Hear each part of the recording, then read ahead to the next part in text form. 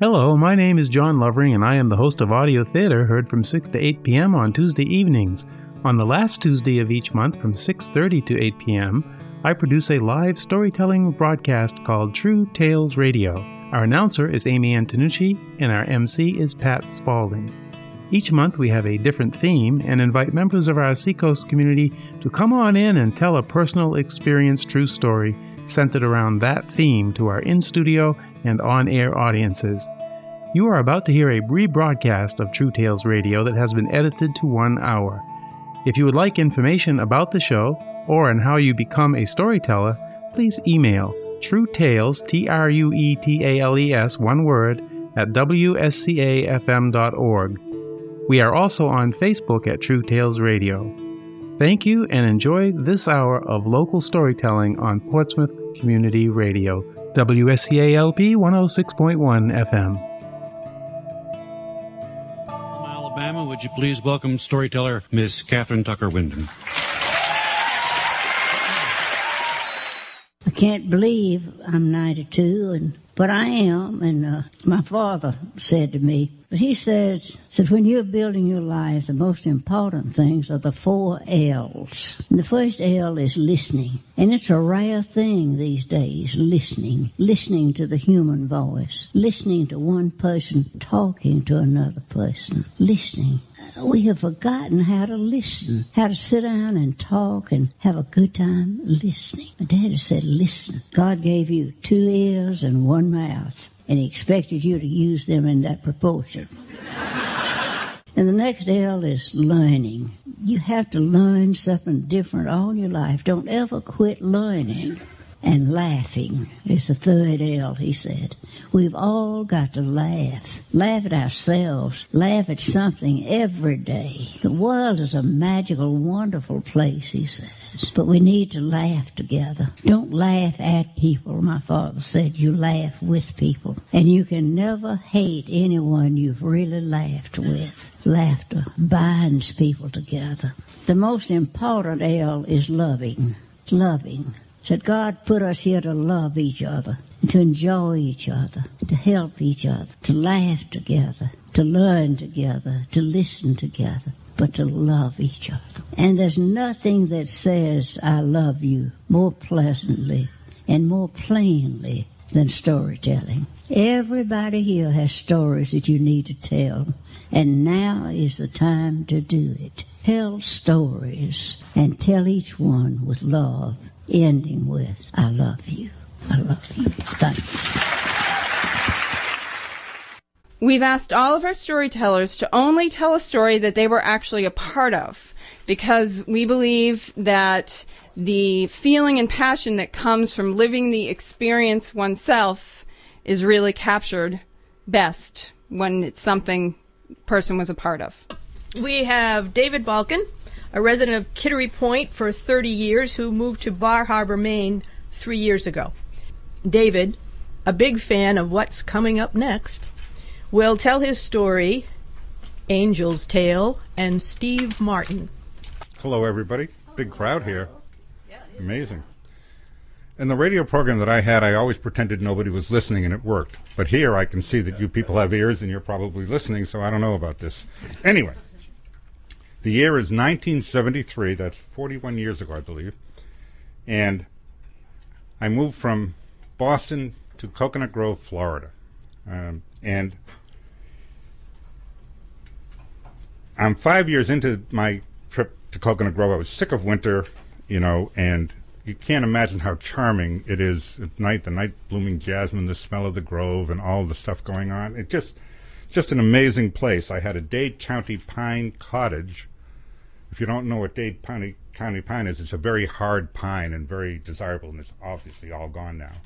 Well, that cottage got bulldozed, and 16 condos are now in that place. And that was just the tip of an iceberg, if you'll pardon the metaphor, mixed metaphor, because the whole grove changed character completely. After I moved, I became a partner in a bicycle shop. And if you don't know about bicycle shops, they're almost a community service, because poor people ride bicycles. Now rich people do too, but back then only poor people rode them. It was kind of a just very basic transportation for those who couldn't afford a car, and you do a lot of work for free.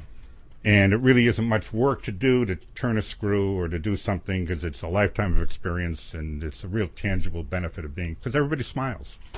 And, you're doing something nice for people. I rode the bike every day. I rode thousands of miles to nowhere over the 10 years I lived in the Grove. It was just the most wonderful experience. Got me really in great shape. I wound up I could eat anything I wanted and never gain any weight. Can't do that now. And bike shops, everybody hangs out at a bike shop. Not everybody, but it's a center of community activity. When people wanted their toaster fixed, they'd come to the bike shop. Can you do something with this? And, we try. Why not? Doesn't cost any extra. And the Grove had a lot of stars in the wintertime that would come and perform. And they would come to the bike shop. Mickey Rooney would come to the bike shop. Dave Crosby came into the bike shop. To drop a lot of names, a lot of guys lived in the Grove who were friends of my partner, John Sebastian, the guy that wrote the theme to Midnight Cowboy, Fred Neal. He's passed, but a great guy. And it was just fun hanging around these people and talking to them, and they were just like everybody else, real people. Well, there was a nightclub across the street. There were nightclubs everywhere. And there was a nightclub across the street named Bubba's, and a friend of mine named Ron just had bought the club. And he's really a worried man because he decided to turn it into a comedy club. The problem with comedy is you've got to make people laugh. And it's an immediate response. I mean, people can sing off key, and everybody's polite, and they'll give you a round of applause afterwards. But if they're not laughing, comedians die on stage. So these guys are dead serious. He's putting up posters for a new act that he has coming into town. He's got his big star that he's booked, and I don't know what he's paying him, is Robert Klein. I don't know if you ever heard of him or not, but he was a big star. But the weekend before, he has this guy coming in. He's paying him $5,000. That's what he tells me, for 4 shows. That's a lot of money, I thought.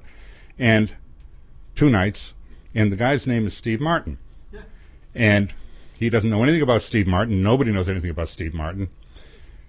And he says to me, he comes over the day that Martin's about to perform, the afternoon, and he says, the guy's driving me crazy. He's sitting in the club. I got setup work to do. I got this to do. I got that to do. Can you come over and just talk to him, listen to him? He just needs somebody. So I said, sure. What are friends for, right? So I go over there, and Steve's sitting at the bar, and he's drinking water. Best drink on earth is what he said. And I welcome him to the Grove, and I tell him, if you want a rental bike, I'll give you one. You can have it for the couple of days you're here. And I tell him, where you can ride. I give him a map. And he said, that's a great idea. Maybe I'll do that. So I asked him about his travels, and he begins. And he's telling me about being on the thing. And if I'd known he was going to be famous, I probably would have listened a little more closely. But the guy's got an enormous amount of energy, and he is just going on and on and on and on. And his voice is going up and down, and he's really quite agitated. And he finally apologizes for venting because he's talking about some of the dumps that he performed in. And just, he's just at the end of his rope, it seems. And, and he asked me, what's life like in Miami? And I tell him, well, I'm from New England, and I've never seen anything like it here. First of all, the weather's better. And, but people are here today and gone today. I mean, it's not like New England. They bulldoze places. And that's shocking because in New England we build everything. We rebuild things. And we're talking, and I just tell him, it's a great place, and I've never seen so many drugs. I mean, back then, the drugs were not as mainstream as they are today, I think. Or maybe they were, I don't know. And I asked him, what do you do? And he said, oh, no. I see all of that on the road. All these guys are doing that stuff, and I want no part of it. And again, he holds up his water and says, that's the best drink on earth. So, he tells me he's struggling to break through. He's tired of being broke.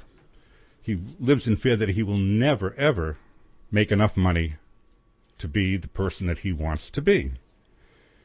And he asked me about me, and I said, well, I got enough money. I had a big job, and I quit it at the age of 30 because I just didn't want to live in the corporate world anymore.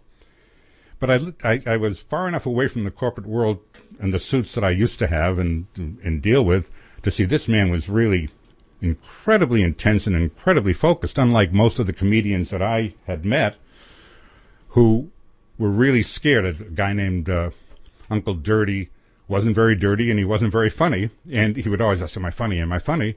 Or a guy named Ron, I don't know his last name, was an Armenian comedian, and that was a big deal because he told me Armenians aren't funny. Well, and Ron's shtick was split personality. And to prove it, he was the most hirsute guy you'd ever want to see.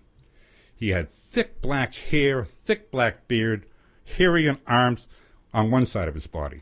The other side he had shaved completely clean. Well, my fellow merchants from across the street, because I liked Ron, he was just a good guy, and I'd walk over to the thing and buy him a cup of coffee or something, and they'd say, please don't bring him in here, he's really bad for business. And people would actually cross the street when they saw us walking. I mean, the guy, yeah, that was his shtick. So I'm talking to Steve, and he starts, and all of a sudden, his biggest concern of all, are his 2 white suits. He has 2 white suits. That's part of his act. And he's really afraid they're not going to last till the end of the tour, which he's got 2 more dates after that one, I think. And he says the dry cleaners, and he goes into this story about dry cleaners are villainous. They ruin the suits. They don't know anything. They don't know what they're doing, and yada, yada, yada. And they cost a bloody fortune. They were $1,000 a piece. And his voice went about 5 octaves up when he said that, because he says, I just don't have any more money to buy another suit, and I need a suit. So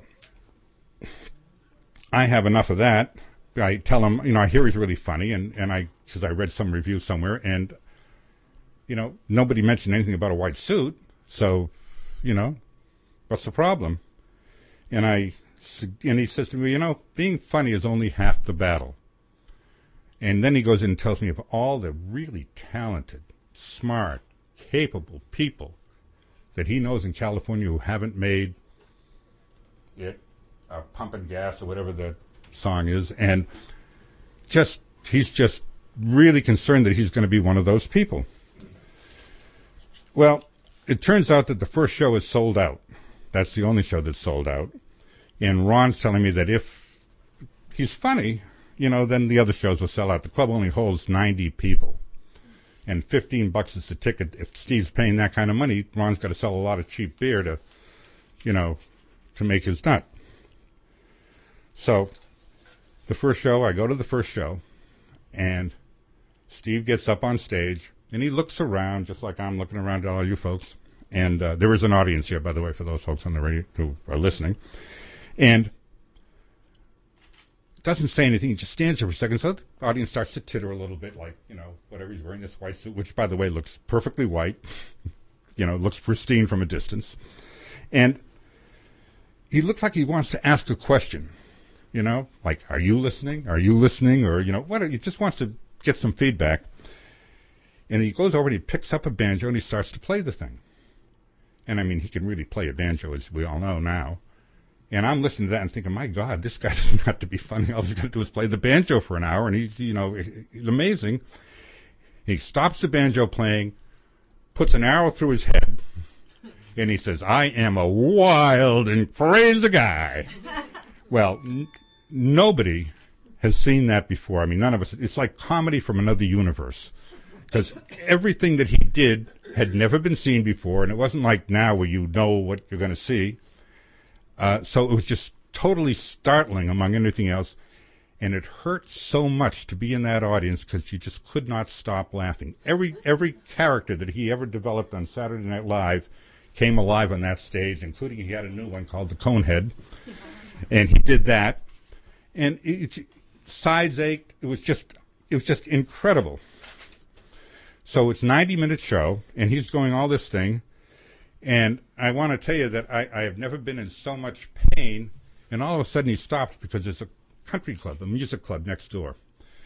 And they got a band, and it kicks in about whenever it kicks in, and the walls are thin, and you can hear it. And he stops, turns around, walks over to the wall, bangs on the wall, gets nothing, plays the banjo against the wall, gets nothing. And he turns around, he looks at, shrugs his shoulders and goes, don't, walks off the stage, goes out the front door, walks next door to the club, and in a minute or two you hear him doing the rest of his act through the wall. Well, it was, I always heard the expression rolling in the aisles. Well, I never knew that people did that, but I did. And it actually alleviates pain because it was just too funny to believe. So on the way back from the club, he could have been the Pied Piper drum major. He's got everybody from that club has followed him around, and they can't get in, so there's a big plate glass window, so they're at the window, and they got their noses pressed, and Steve comes back up on stage, and he does the rest of his act, and just amazing. Well, the next morning I drop by, and I tell him, you're the funniest man alive. You got to know that. I mean, you looked at that. You heard that audience. You know. And he kind of agrees with that. He's not completely stupid, as we all know.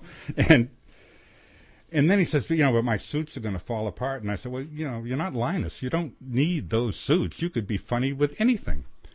And then he goes into this thing where he visits, in every town he visits the dry cleaning establishment. And he sounds out these people because the suits need cleaning upon occasion. And that's why. And then he goes into this absolutely hilarious rant about dry cleaners being murderers and rapists and every other low crime committed to. That's what dry cleaners are famous for, not dry cleaning.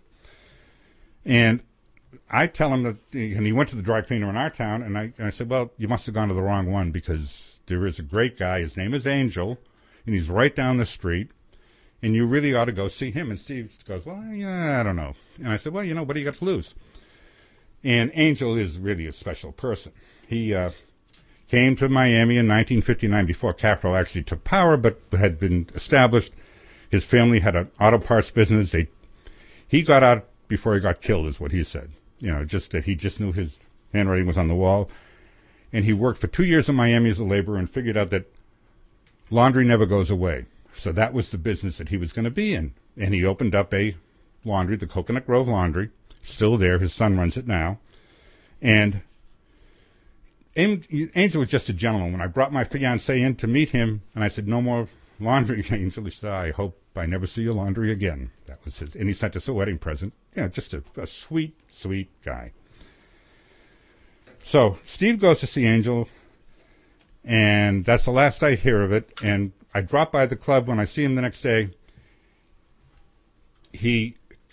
before the next show, the second night, he calls me over and he just thanks me up and down heartily. Said, I finally met a dry cleaner who knows what he's doing. And I said, well, then repeat after me. Angel is not a murderer.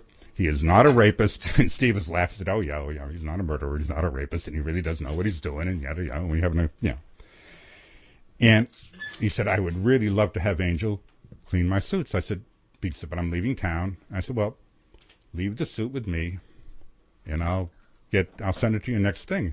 Angel will do it right away for you. And he thinks about it, and he goes, I just can't do that. Nothing personal. I just can't do that. So Steve leaves town, and that's the end of the story, except this story came upon me when I was in a writing group, and I was asked to write a story or tell a story that nobody should ever forget. I take that kind of thing kind of seriously. And just meeting a famous person is pretty forgettable because, frankly, they're a dime a dozen, or $1 million a dozen, as you prefer. Anyway, a couple of weeks later, go to the laundry, and I'm picking up something, and Angel calls me over, and he takes me aside, and I won't try to imitate Angel's accent, for which you're all very lucky. And he says, that crazy friend of yours? And I need to say, hey, no friend of mine. I live in this town. He's no friend of mine. And he goes, no, that crazy friend of yours? He's not listening to me at all.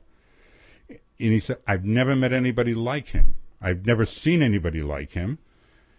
I've been doing this now for 10 years, 11 years. I studied it. I go to school. I get the latest equipment. I know, I really take pride in what I do. And he said, that crazy friend of yours, that crazy guy, he knows more about dry cleaning than I do. But that's not the end of the story. That's still not what it is. And I don't know if I should tell this part because it's kind of sad, but what's really unforgettable is if you ever visit Miami, any of you folks here or anybody listening, there's one rule you really have to remember. If you're at a traffic light and you're at the first car, when the light turned green, you have to look both ways. If you don't look both ways, people run red lights there all the time. Angel knew this. Everybody knows that. There were dozens of accidents like that over the course of a year. Well, Angel was in an intersection in Coral Gables, pulled out from a light, and got hit by somebody doing 85 miles an hour running a red light, and he got killed. That's what you shouldn't forget. That's the story.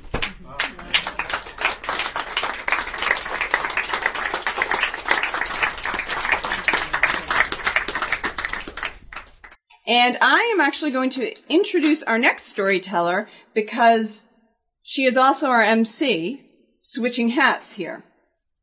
So, Pat Spalding is going to tell our next story. Her story tonight is titled Dealing. Here's Pat. I want to say that this is a true story. It's a little exaggerated in some parts, but basically it's true. The parts that are exaggerated are true to my imagination. Making decisions is grueling for me. I overthink them. It took me 40 years to decide to get married. But making that one big decision made the smaller ones that followed a lot easier. Like, what do you want for dinner? Want to go out? Should we go to Nebraska for Christmas again this year? Mostly I could answer, I don't care. You decide. Easy. Now I'm single again, back to weighing all my options, evaluating the pros and cons of everything, and overthinking every single decision I have to make. Not least among them, is that guy dateable? Matt looked like Nicolas Cage, especially from the back. His broad shoulders and tall, lanky frame moved with the grace of a basketball player who could do the samba. Following Matt around fed my fantasies. It made me feel like dancing. And I wish we could have kept it right there, at least for a little while longer. But it's hard to maintain that proximity distance thing. Before I knew it, we were spending too much quality time together. One thing led to another, and now Matt wanted to talk. Talk?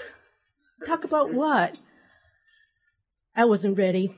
Usually it's the woman who wants to talk and the guy who isn't ready. But this wasn't the case with Matt. He wanted to talk. I wasn't ready, but he asked. So I sat down to talk. Pat, on a scale of 1 to 10, can you tell me how this experience matches up with the others? 1 to 10? Yeah, 10 being the highest. Yeah, I know what you mean, Matt. I know what you're talking about, Matt. I just don't think I can put this into a numerical category. I'm trying to make this easier for you, Pat, not harder. I'm trying to make it better. Right. Well, 7? Are you asking me or telling me? I'm telling you. 7. Is that all? Oh, come on, Matt. 7's actually pretty good. I mean, it's a couple of numbers above a 5, and that's the midway point, and 7 is pushing an 8. Well, why don't we just call it an 8? No, you said 7. It's a 7. All right. So, how can I make it a 10? Oh, geez, Matt. It's not like this is all up to you. I mean, isn't this conversation supposed to be about me and what I want? Of course it's about you and what you want. That's why I'm asking you. How can I make it a 10 for you?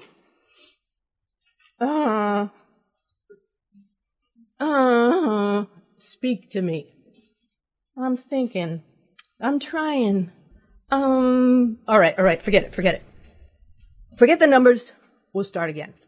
Just tell me what you want. Want? I don't know exactly what it is I want. For years, I haven't been asked to make a decision about this. I've just, gone with what's been available to me. Want? Well, I guess I just want it to feel right, to be the right fit. And I want it to be the right fit for you. So, tell me, what are you looking for? I guess I'm just looking for the feeling of knowing that this is what I want.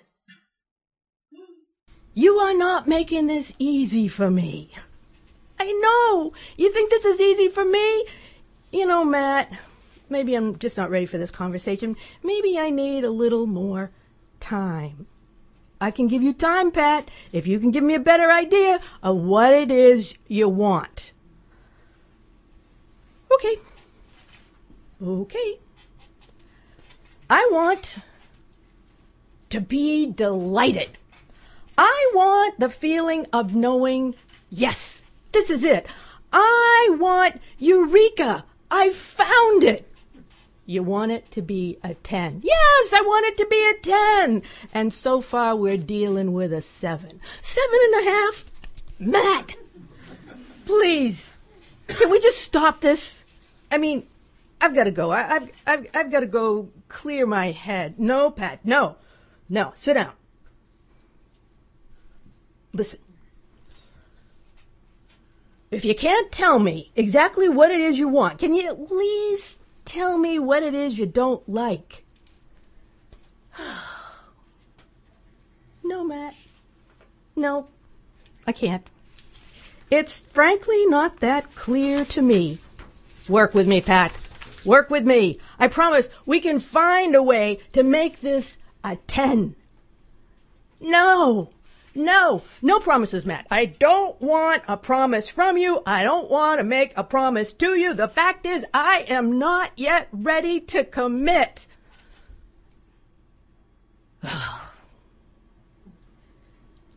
So what you're telling me is that you just don't want a rogue, do you? I'm sorry, Matt. There's nothing that you can do to change it.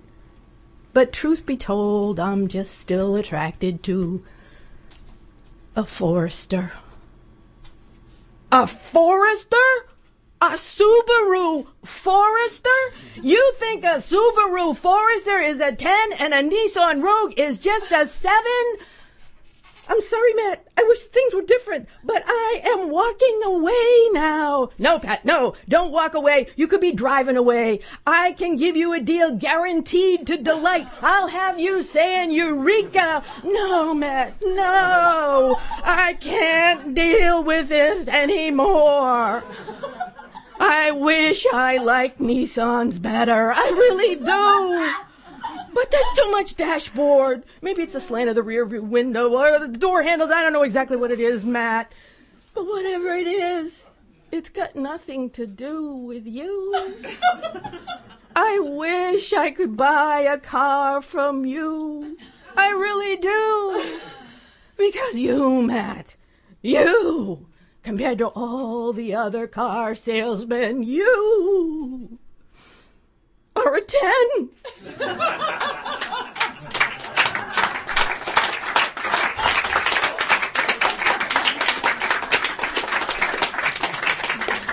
There was a Matt. He wasn't the one who sold me my Subaru. But the conversation was very much like that. When I was sitting there talking, it was a relationship conversation. Yeah. And Ben, he did look like Nicolas Cage. And he moved very well. And first up is Drika Overton. She is a tap dancer who wants me to tell you that words are not her medium. It's a disclaimer. She lives and works in Kittery, Maine at the Kittery Dance Hall. In fact, she runs the place. Drika is a visionary who has not sidestepped her dreams.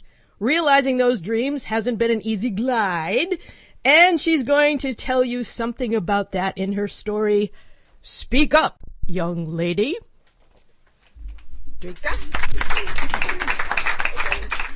I come from a long line of Henriettas, a great-grandmother, a great-aunt, grandmother, mother, on both sides of my mother's family. Henrietta is the anglicized version of my name, Hendrika, a name that was last used in my family 4 generations ago by my Dutch great-great-grandmother. My parents named my older sister, beautiful blonde-eyed sister, Christina, and my younger, cute-as-a-button baby sister, Gretchen. I was the one to carry the burden of the long-lost, forgotten family name into the future, Hendrika. I had been told at a young age that my parents had wanted to name me another family name, Johanna, but that my grandmother insisted upon Hendrika. When I was in 2nd grade, I begged my mother to let me change my name to Johanna. She just told me, "You should be proud of your name, young lady." Though nicknamed Drika, that was no more decipherable to others than Hendrika. Teachers during roll call at the beginning of the school year would invariably hack away at the pronunciation. Hendrika? Hendrinka? Hendrika? And one even added in jest, and I'm not kidding, "Can I just call you Chickendrika?" To my horror and the utter amusement of my classmates. The cruel childhood nicknames for Drika were plentiful and thrown like darts, often with velocity, that hurt the shy, skinny, awkward kid that I had become. I was so introverted that I remember once when my teacher in 5th grade called on me to answer a question, I simply put my head down on the desk, imagining that by doing that, I could become invisible. On family car trips, I always sat near the window so I could look out and imagine myself out there, outside the car, moving alongside it, but not in it. I loved horses and horseback riding, and remember once watching a horse running through the field. How beautiful it was, how gracefully it galloped through the field on its long legs.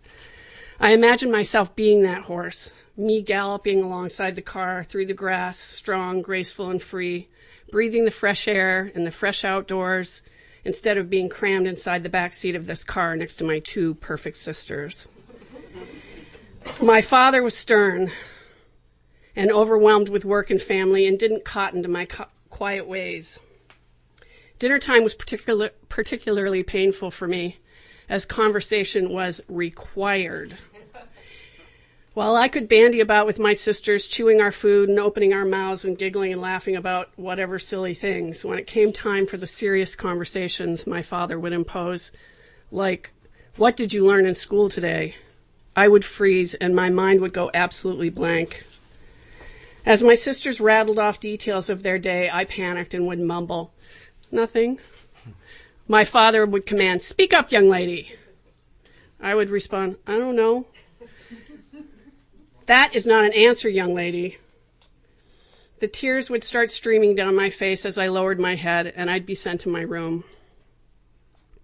My refuge was Uncle Frank, my father's brother. He was shy and quiet in the middle of 3 boys. That connected me to him. And the fact that I was in awe of him. Somehow he had become successful. He was a movie, television, and Broadway actor. How had he done that? This shy, quiet man from Long Island. Growing up in Southern California, surrounded by the Hollywood business, made me starstruck a lot. I believed that Frank would teach me, show me the way into the business. One sunny afternoon on a visit to my Uncle Frank's house high up in a canyon in the Hollywood Hills, he said he had a surprise for me and my sisters. He had invited his friend, our idol, Pernell Roberts, for lunch.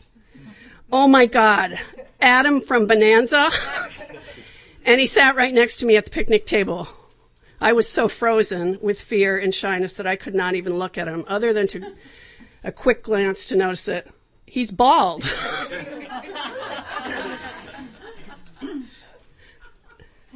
"How come you're not hurt when the Indians shoot the arrows at you?" my cute-as-a-button little sister asked.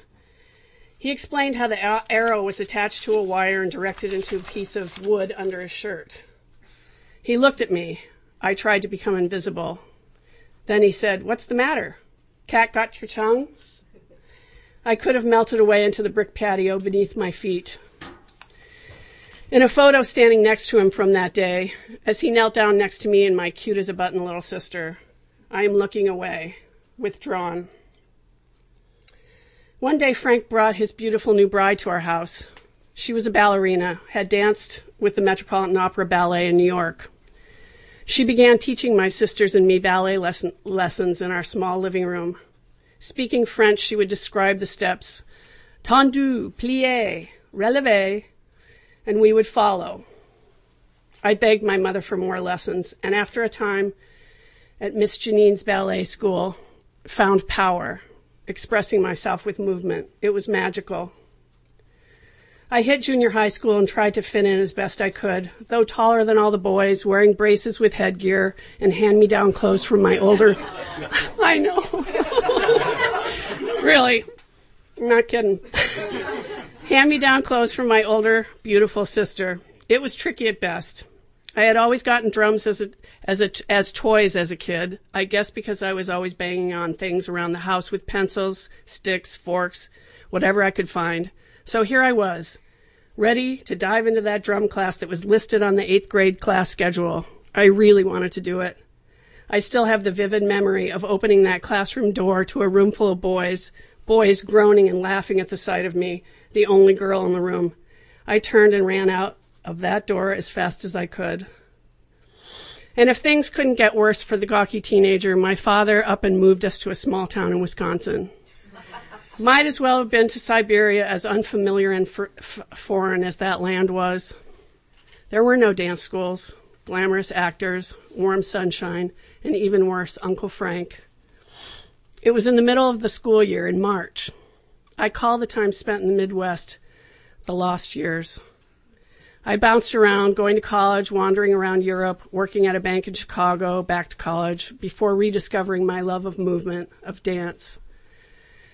I began taking dance classes at Beloit College, where finally getting a degree at the University of Wisconsin. A well-known dancer from New York was teaching at Beloit College, and I was so inspired by her that I credit her with changing the course of my life. Her name's Jerry Houlihan.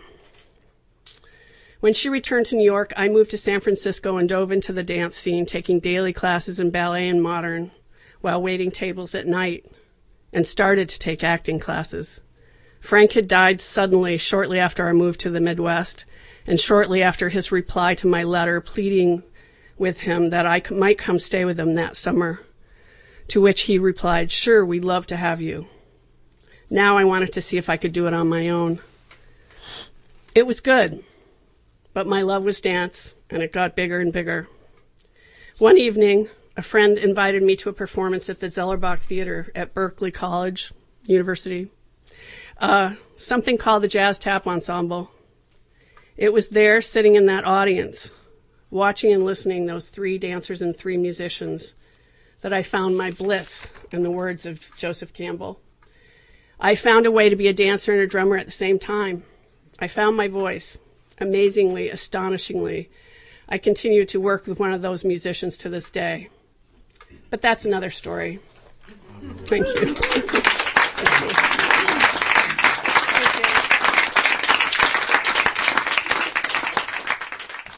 James Ouellette is up next. James is a regular volunteer in this very studio at WSAA. He lives in Epping, New Hampshire, and is an avid theater fan who's written reviews for the internet site Examiner.com. Although I haven't read any of James' reviews, I can attest to the fact that he is a very attentive and encouraging audience member, because when I've told stories here before, James's big, broad smile lets me know, whoa, this is working. Thanks for that, James. He will tell us of his journey within the world of adult services for people living with disabilities in his story, Third Time's a Charm. Come on up, James.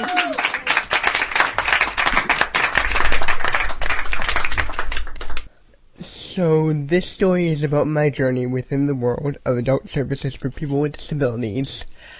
And I guess it really begins back in August 2010, when my mother and I first came to Portsmouth for an initial meeting to pick out a vendor for adult services. I was understandably very nervous and had lots of questions just rolling around in my head. What if I didn't like any of the vendors? What could I expect to get out of adult services? And perhaps the most important one, when would I get a job? So, the 3 vendors were interviewed, and we selected one shortly thereafter. Things started off well enough, but soon we realized that choosing the company we did was a huge, and I mean huge, mistake. The people at this company set about finding a few volunteer positions for me at several local nonprofits, which was all fine and well, but I tried explaining to them that I didn't really want a volunteer position. I wanted paid employment. But they wouldn't listen. To make matters worse, although they worked very hard, they always stayed for just a brief period of time and then left. This frustrated my family and I so much, and we didn't know where else to turn. And then, by a stroke of fate, my mother and I happened to meet a lady named Emily while sitting in our local dentist's office. Emily had never been trained in social work, but had spent much of her life taking care of her sister. We asked Emily if she would have any interest in working with me, and she said yes. However, we would have to wait a few more months. In the interim, my father was diagnosed with a grade 4 glioblastoma brain tumor, and life for my family as we knew it spiraled out of control. Once my father had regained as much of his health as he could, we resumed our journey into the wonderful world of a 525 plan, which is basically slang for going out on your own in the world of adult services for disabilities, in case you didn't know. Yeah, and I guess it was really enjoyable for me.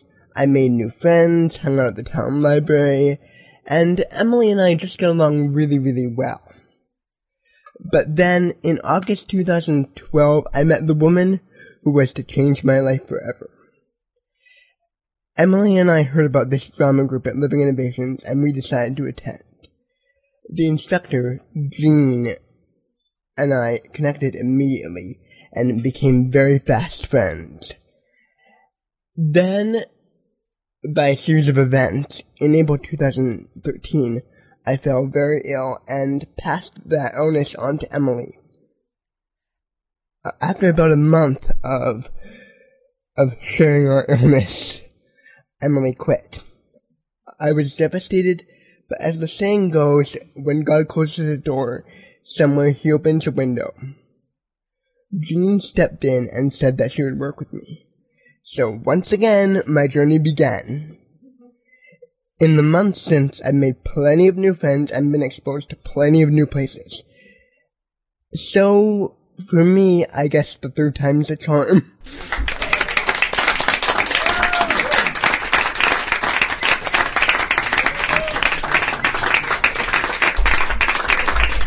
Thank you, James. I'd like to introduce Jeffrey Stern, who's a dentist in Stratham, has lived on the seacoast for 30 years, and he'd like to thank his wife, Dina, who's sitting right beside him, for her encouragement to tell the two stories from his childhood, which he spent in Monessen, Pennsylvania, a steel mill town south of Pittsburgh. Both stories carried the theme of surprise and coincidence. Jeffrey?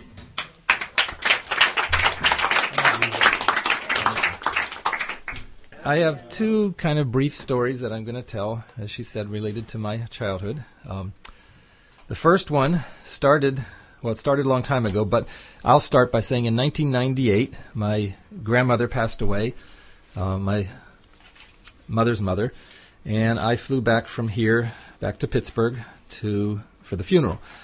I stayed a couple of nights with my Uncle Lenny, my father's brother, because he had a great big beautiful apartment and he didn't have anybody living there at the time. He was happy to have me. So we walked into his apartment, and one of the first things I noticed on the wall was a picture of JFK, President Kennedy, at a podium. And it was a nice picture, and it was prominent right up there on the wall. So I said, Uncle Lenny, where'd you get that cool picture? And he told me a little story. He said a year or two earlier, he lived near the University of Pittsburgh.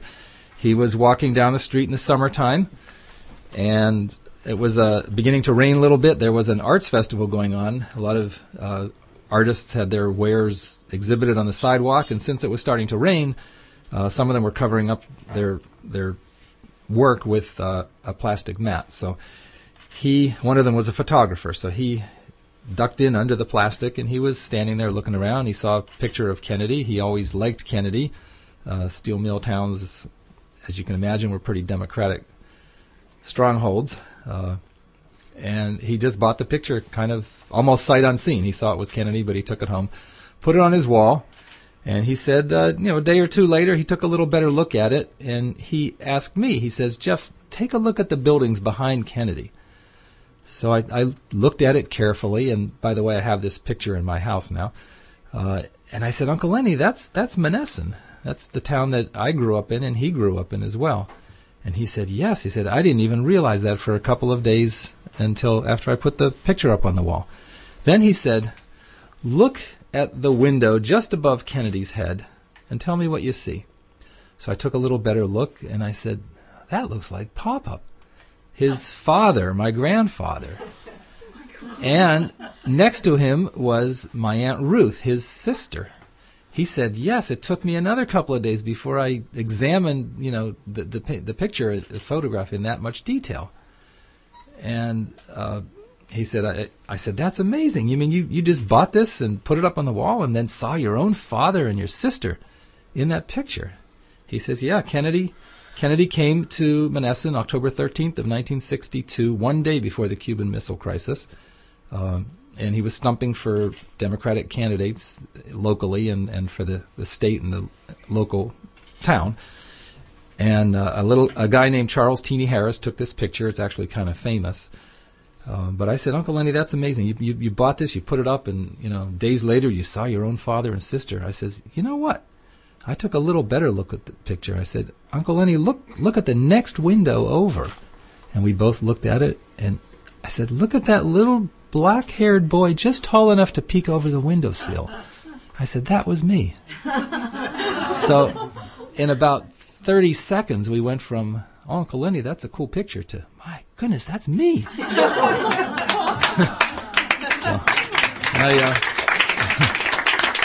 I do remember, I don't remember Kennedy or seeing or hearing Kennedy, although you can go online and actually hear his speech that day. I was kind of too young to be politically active, but I do definitely have a clear picture in my mind of, we were on the second or third floor, looking down at the throngs of people because they closed off all the streets, and every street was just jammed with people. And that's the memory I have in my mind of looking down and seeing, just being amazed at all the people. They closed off all the streets in our town. But yeah, Kennedy did come to our town and a few other towns and was called back to Washington the very next day to deal with the Cuban Missile Crisis. So that's my first story. The second story took place about the same time period. This same Aunt Ruth that was in the picture had a son who had some special needs, and this would have been, I'm going to guess, in the very late 50s or very early 60s. And my Uncle Bob, her husband, was in the furniture business, as was most of my family. And he had to go down from Pittsburgh down to North Carolina to a furniture mart, they used to call them. And this was back, remember, in the late 50s. There were no highways. There was no computers. So something happened. I don't remember exactly what, but something medically happened with my cousin Johnny, and they had to get in touch with him. And he had just left that morning to drive down from Pittsburgh to North Carolina. So she, my father's sister, and my father got together and tried to figure out how they could reach him. They figured approximately how many miles he would drive in one day, and they took a map out and they figured, they did a lot of figuring, that he would stay around a big city because in those days there weren't that many nice hotels, and he probably wouldn't stay in a local dump. I think there were Howard Johnson's and Holiday Inns, and that was about it. So they figured, okay, he's going to drive this far. I think it ended up Richmond, Virginia or something, and he's probably going to stay in a nice hotel, and he's probably going to stay on the southern side of that city so he can get up in the morning and drive further south and not hit traffic coming into the city from the north. So they sat down and they just figured and got maps out and measured everything, and they said, all right, we're going to call the operator in Richmond, Virginia, and we're going to ask her for all the phone numbers of all the Holiday Inns and all the Howard Johnsons in the whole city and ask her if she knows which ones are on the southern side. This would have been easy today with a computer, but so they did, and they got a list of maybe 20 phone numbers.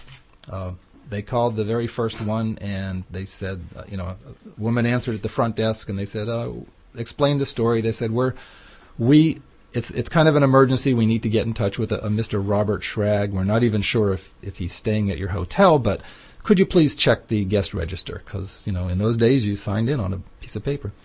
And she said, okay, sure, I'll just hang on 1 second. She put the phone down. She went over to the guest register and came back and said, I'm really sorry, but we don't have anybody by that name here. And my father and my aunt said, okay, well, thank you very much for checking, and have a good day. And she was just ready to hang up, and she said, wait, sir, are you on the phone? Just as she was saying this, my uncle walked in and was signing the guest register. So through a lot of ingenuity and a lot of thinking and figuring and calculating and just plain luck, they got hold of him right away. It's probably, I hope, something that kids today would be able to figure out on their own, but they'd probably just go to a computer and, they just call them on a cell phone. So those are my stories of coincidence. Thank you.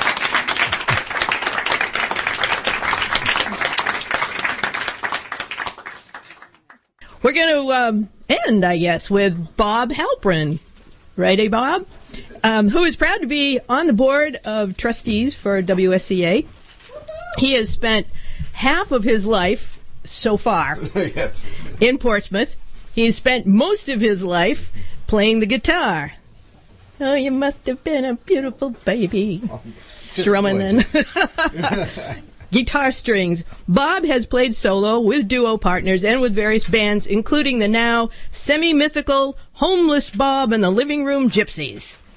His tale tonight is titled My Bar Mitzvah. Yes. Well, hi, everybody.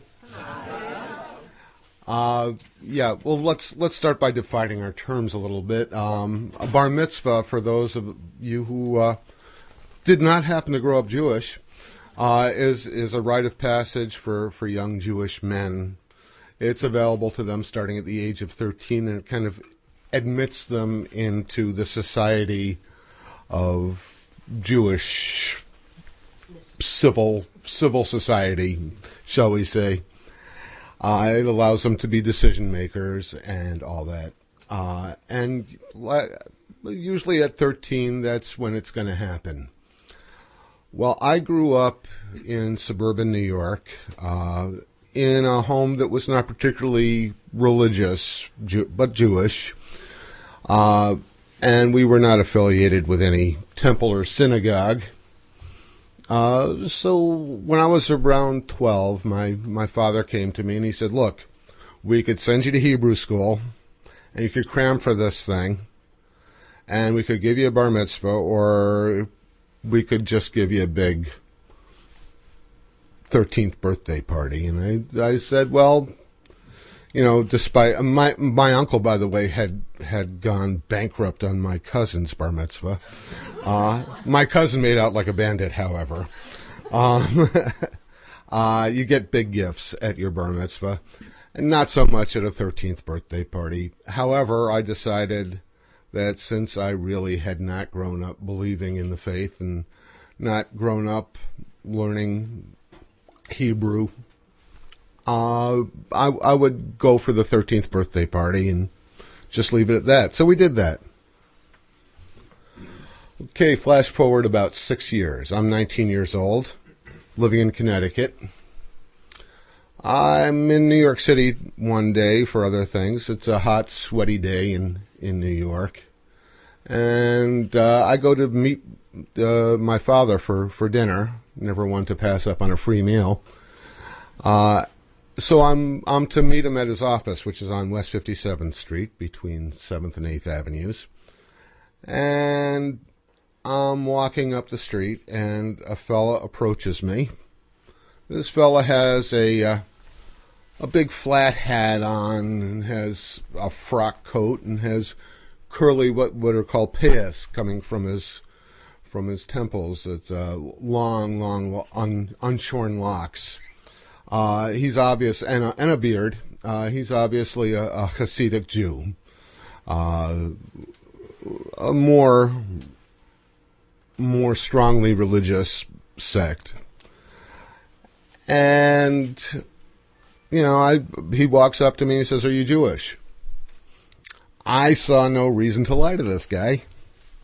I said, "Yeah." And he said, "Well, have you said your prayers today?" And I said, "No." And he said, "Well, come on, let's get that taken care of." So he takes me by the arm and pulls me towards this camper that's RV that's parked alongside of West 57th Street that I hadn't noticed before. It says Lubavitcher Mitzvah Mobile. And kind of yanks me in the door, and I'm kind of disoriented, and my head's spinning a little bit, and I'm kind of wondering what's going to happen next. And he said, "Okay, let's say our prayers." And he starts going, and I'm staring at him. He looks at me, and I'm just staring at him with my mouth open, don't know the words. And he looks at me kind of funny, and he says, "Are you bar mitzvahed?" And I said, "Well, no." He said, "Okay, let's take care of that." Yes. So, outcome, it's hard to describe these paraphernalia. These phylacteries are called. They're aids to Jewish prayer, and they're leather straps with leather boxes attached, and you strap them around your wrists in a special ritual way, which I still don't know. But anyhow, he says, "Okay, repeat after me. Baruch atah Adonai, Baruch atah Adonai." I'm sitting there just kind of going along with it. About 15 minutes later, with my head spinning and a menorah in one hand and a collection box for Jewish charities in the other, I'm set back out on West 57th Street.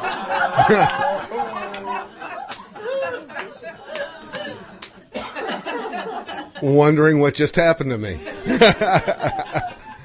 So I continue the walk up to my father's office, take the elevator up. He's ready to take me out for a sandwich, and I said, "Hey, Dad, guess what?"